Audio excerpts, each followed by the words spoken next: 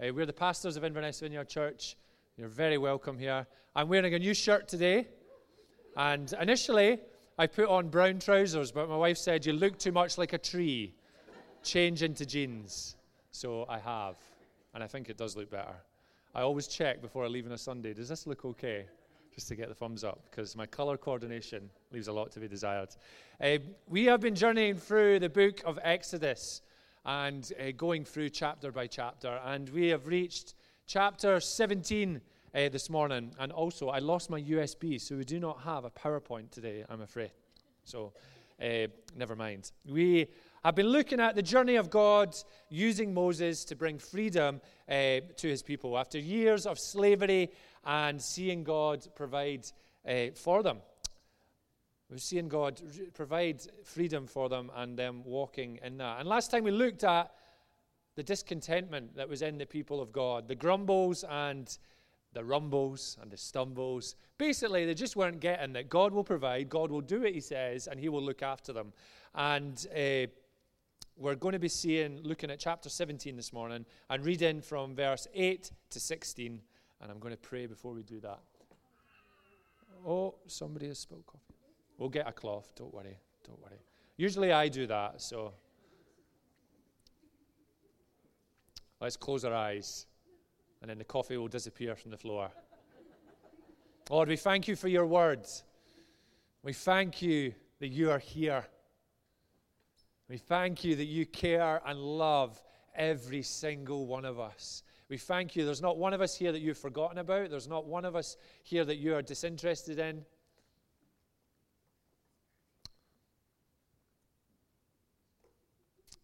And we pray that this word will be like manna from heaven this morning.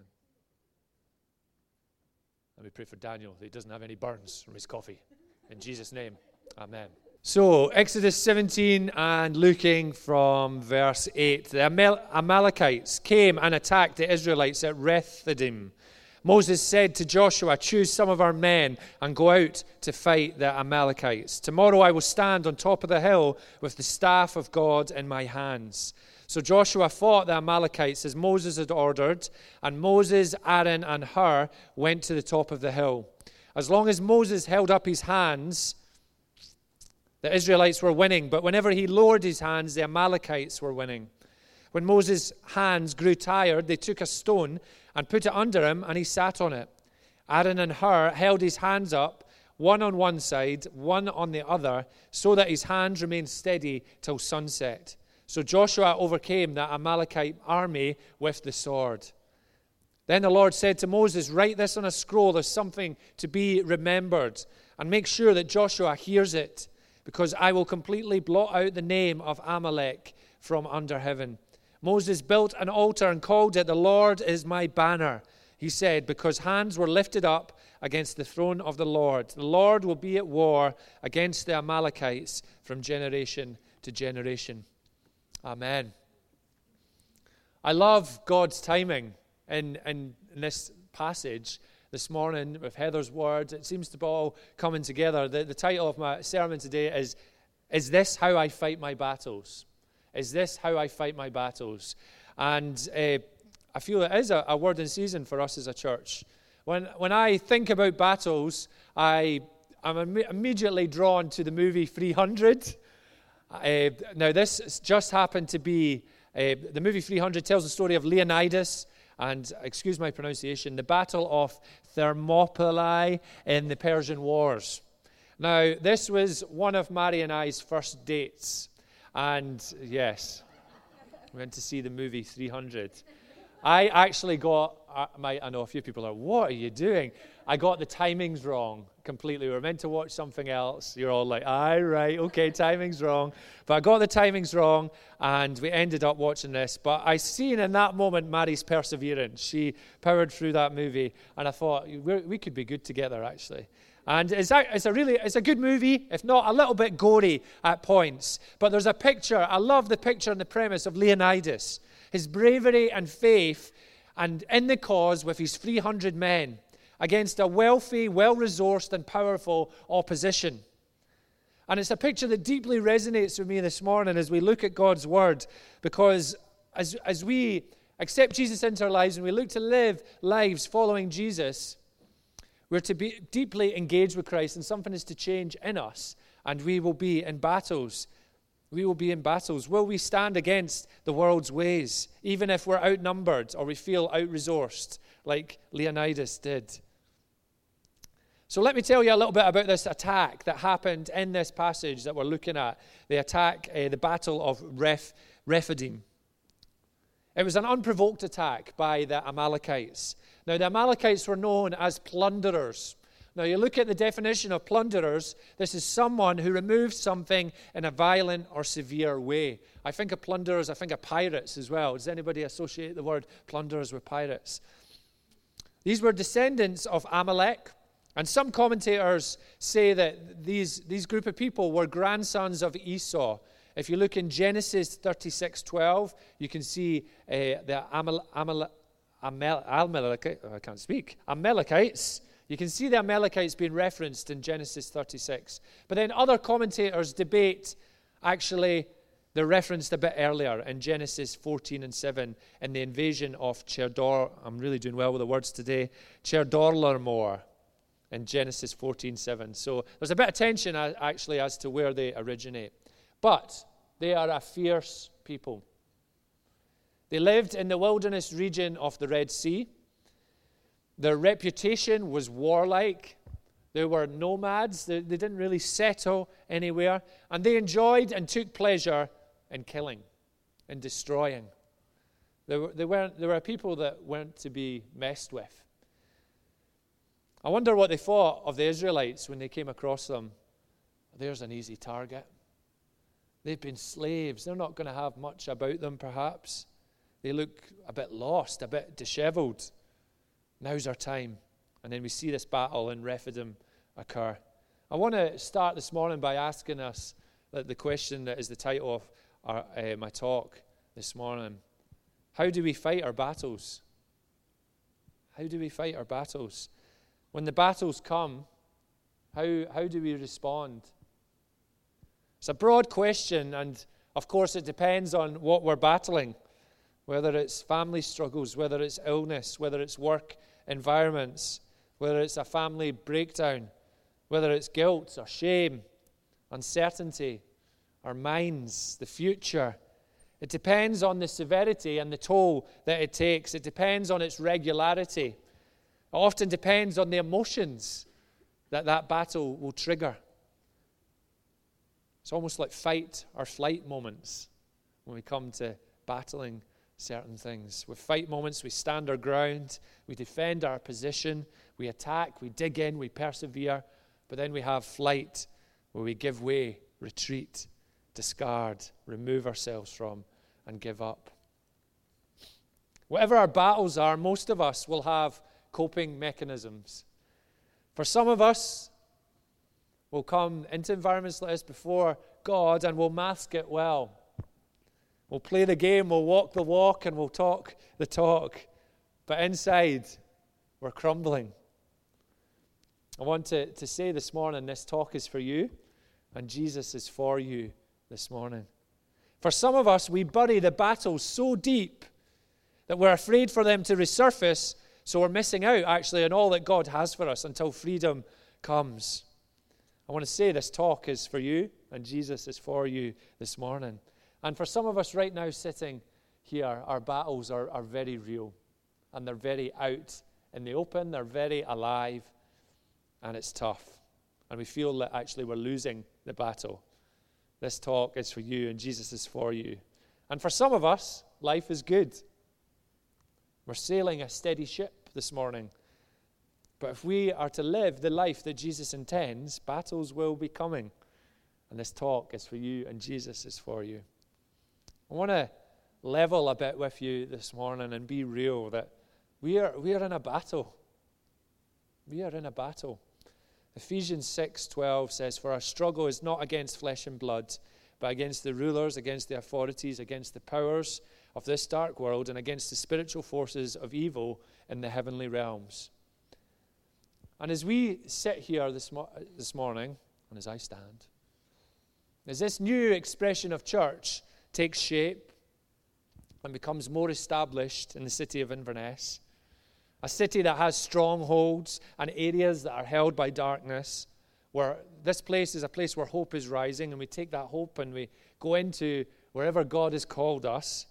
As hope rises, there will be a response from the enemy. In the 2 years that we have been as a church, the 2 years at the end of this month, we have journeyed that at different points, those battles, both personally and as a church. Things that have happened and we've thought, what? How did that happen? Where did that come from? Really?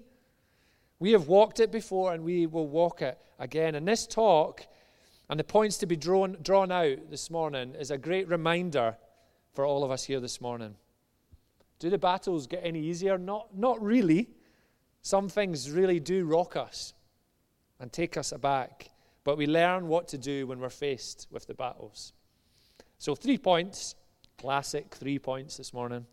And I want us all just to reflect, is this how I fight my battles? Is this how I fight my battles? Is this how I fight my battles? First point, watch out when we are weary.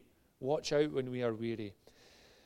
Has anybody ever heard of the ship that was called the Pelicano? Anybody at all? No. Okay, let me tell you about the Pelicano then. The Pelicano was once the most unwanted ship in the world. For over 2 years, it floated on the open seas. It had no port would accept this ship. It was turned away from 11 countries, and it wandered the Caribbean, to West Africa. It sailed the Mediterranean, and it roamed the Indian Ocean. It was only allowed to dock long enough to refuel and then go back to sea. It changed its name 2 times and its owners once. And the reason for its rejection is because in 1986, a city that is called Brotherly Love in Philadelphia, it didn't really have brotherly love at all. The sanitation workers said they didn't feel that love and from the city that managed them, so they went on strike. The sanitation workers went on strike for an entire month. So if you can imagine, a lot of rubbish can accumulate in a city the size of Philadelphia. And at first they tried to ship all the trash to different cities, but they refused to accept it. And what Philadelphia ended up doing was they incinerated their trash into 28 million pounds of scrap and ash, and they ended up dumping it into the belly of a ship called Pelicano.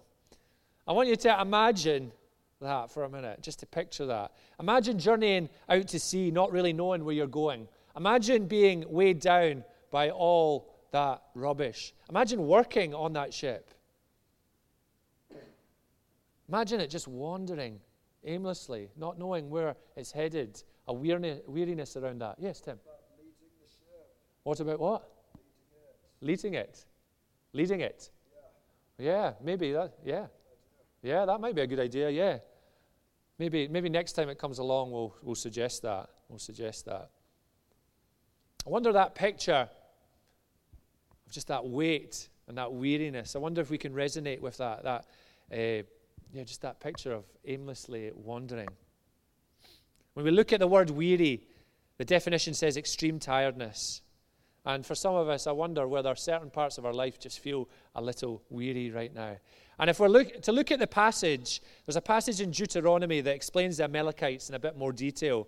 In chapter 25, verse 17 to 18, it says this: "Remember what Amalek did to you on the way as you came out of Egypt, how he attacked you on the way when you were faint and weary, and cut off your tail, those who were lagging behind you, and he did not fear God." We must watch out when we are weary. You know, the enemy is clever. The enemy won't often come head on, and he often won't make it obvious.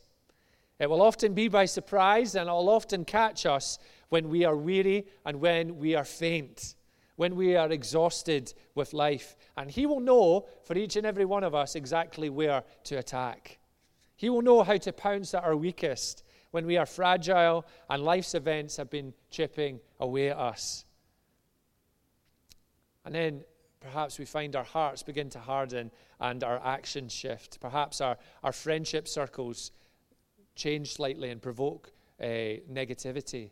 Perhaps we start gossiping about work colleagues. Perhaps we start watching programs that grow unhealthy thoughts and unhealthy habits. Perhaps we have not just a glass of wine, but a bottle of wine a night to get to sleep. Perhaps our thought processes take us to actually really dark and scary places. Perhaps worry starts to really grip our finances and we hold on very tight to that side of things.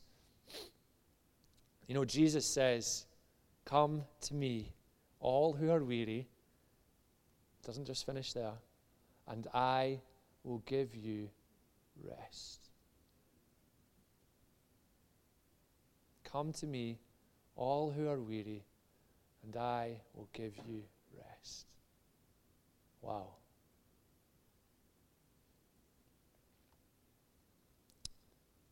You know, just like the Amalekites, there's a lot of similarities with the enemy.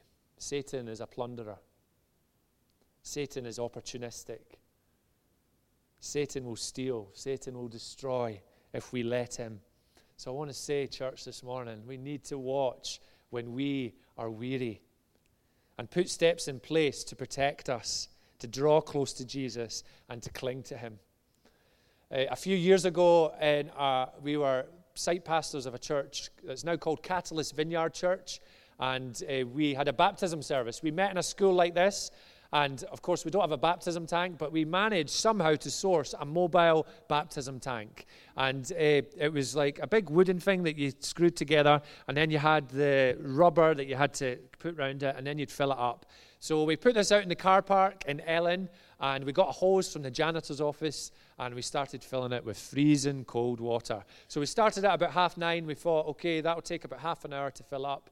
And went back, it was starting to fill up, that's great. And then the countdown came on, similar to what we have here, and I thought, I'll go and check on the baptism tank. I'll see that it's looking all right. So I went outside, check on the baptism tank, it was full. No more water getting through. Great, that's fine. So then I went into the janitor's office where the hose was coming from, and it was stressful. Let me tell you, there was a hose, somehow it detached from the clip, and it was spraying, I'm not even joking, spraying everywhere around the janitor's office. And there was water. You walked into the janitor's office and you could feel the sludge of the water everywhere. There was computers, there was a photocopier, there was desks. The room was flooded. And what we then proceeded to do is we got one of the guys, he went home and got a few towels, and he stayed the whole service, and he ended up just wringing out the towels, and then outside, ringing up the towels outside, and I thought, that's us, we're out of the school. And I had a chaplaincy meeting the next week, and they were actually moving to a new building in about 6 months' time, and the head teacher just whispered to me, "Heard you had a good time on Sunday, Thomas." There's a funny smell in the janitor's office now. Well, that's one of our baptism memories. But you know what would have been ridiculous? It would have been ridiculous if Paul, who was the person that was the towel man, and who we're forever eternally grateful for, if he had been mopping and getting the towels continuously while the water was still leaking everywhere. You can almost imagine it, can't you? The music, you know, he's trying to get the towels and there's water behind him still pouring. It's an endless task. He's there for years. Everyone's forgotten who Paul is. It would have been ludicrous. He's got to get to the source and he's got to switch it off. Otherwise, it would be never ending. I wonder how many of us need to do that. And actually, our weariness is coming from trying to patch it all up ourselves. When in fact, Jesus is saying, "Come to me, all who are weary, and I will give you rest." So we're to watch out when we're weary. But we've also to watch out for those of us who are part of our church family who are weary also. And we support. Some of us will be fighting strong here this morning. And our role, our call, is to step up and to love. It's a chance for us to give out. To have close friendships that look to God and provide accountability when we're weary, when we struggle. It's saying to someone, I'm feeling life's a bit tough just now. And I just want to tell you what my default action is when life is tough. What I go to that isn't good. Can you ask me about that? Can you check I'm doing okay? Can we actually come to God together? Can we spend a time in worship together? Can we look at what God's word says? Can you pray for me? Can you text me in a couple of days and just ask me how that is going? We need each other. We need each other. Which leads to my second point. We need others around us. Verse 9, everybody to play their part. We need each other. We see the attack happen first. It's the first line we read in this passage. The Amalekites are going for the ones who are weary. And then Moses responds by introducing Joshua. And this is the first time we hear of Joshua. 40 years later, he will lead the Israelites into the promised land. And he says to them, go and get men to fight. And then we see a great couple of verses. It says, so Joshua fought the Amalekites as Moses had ordered, and Moses, Aaron, and Hur went to the top of the hill. As long as Moses held up his hands, the Israelites were winning. But whenever he lowered his hands, the Amalekites were winning. When Moses' hands grew tired, they took a stone and put it under him, and he sat on it.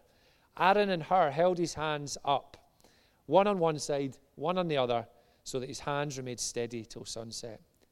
We see this beautiful picture of Moses, Aaron, who's his brother, and Hur, who is said to be Moses' brother-in-law. Some commentators think that Hur was the husband of Miriam.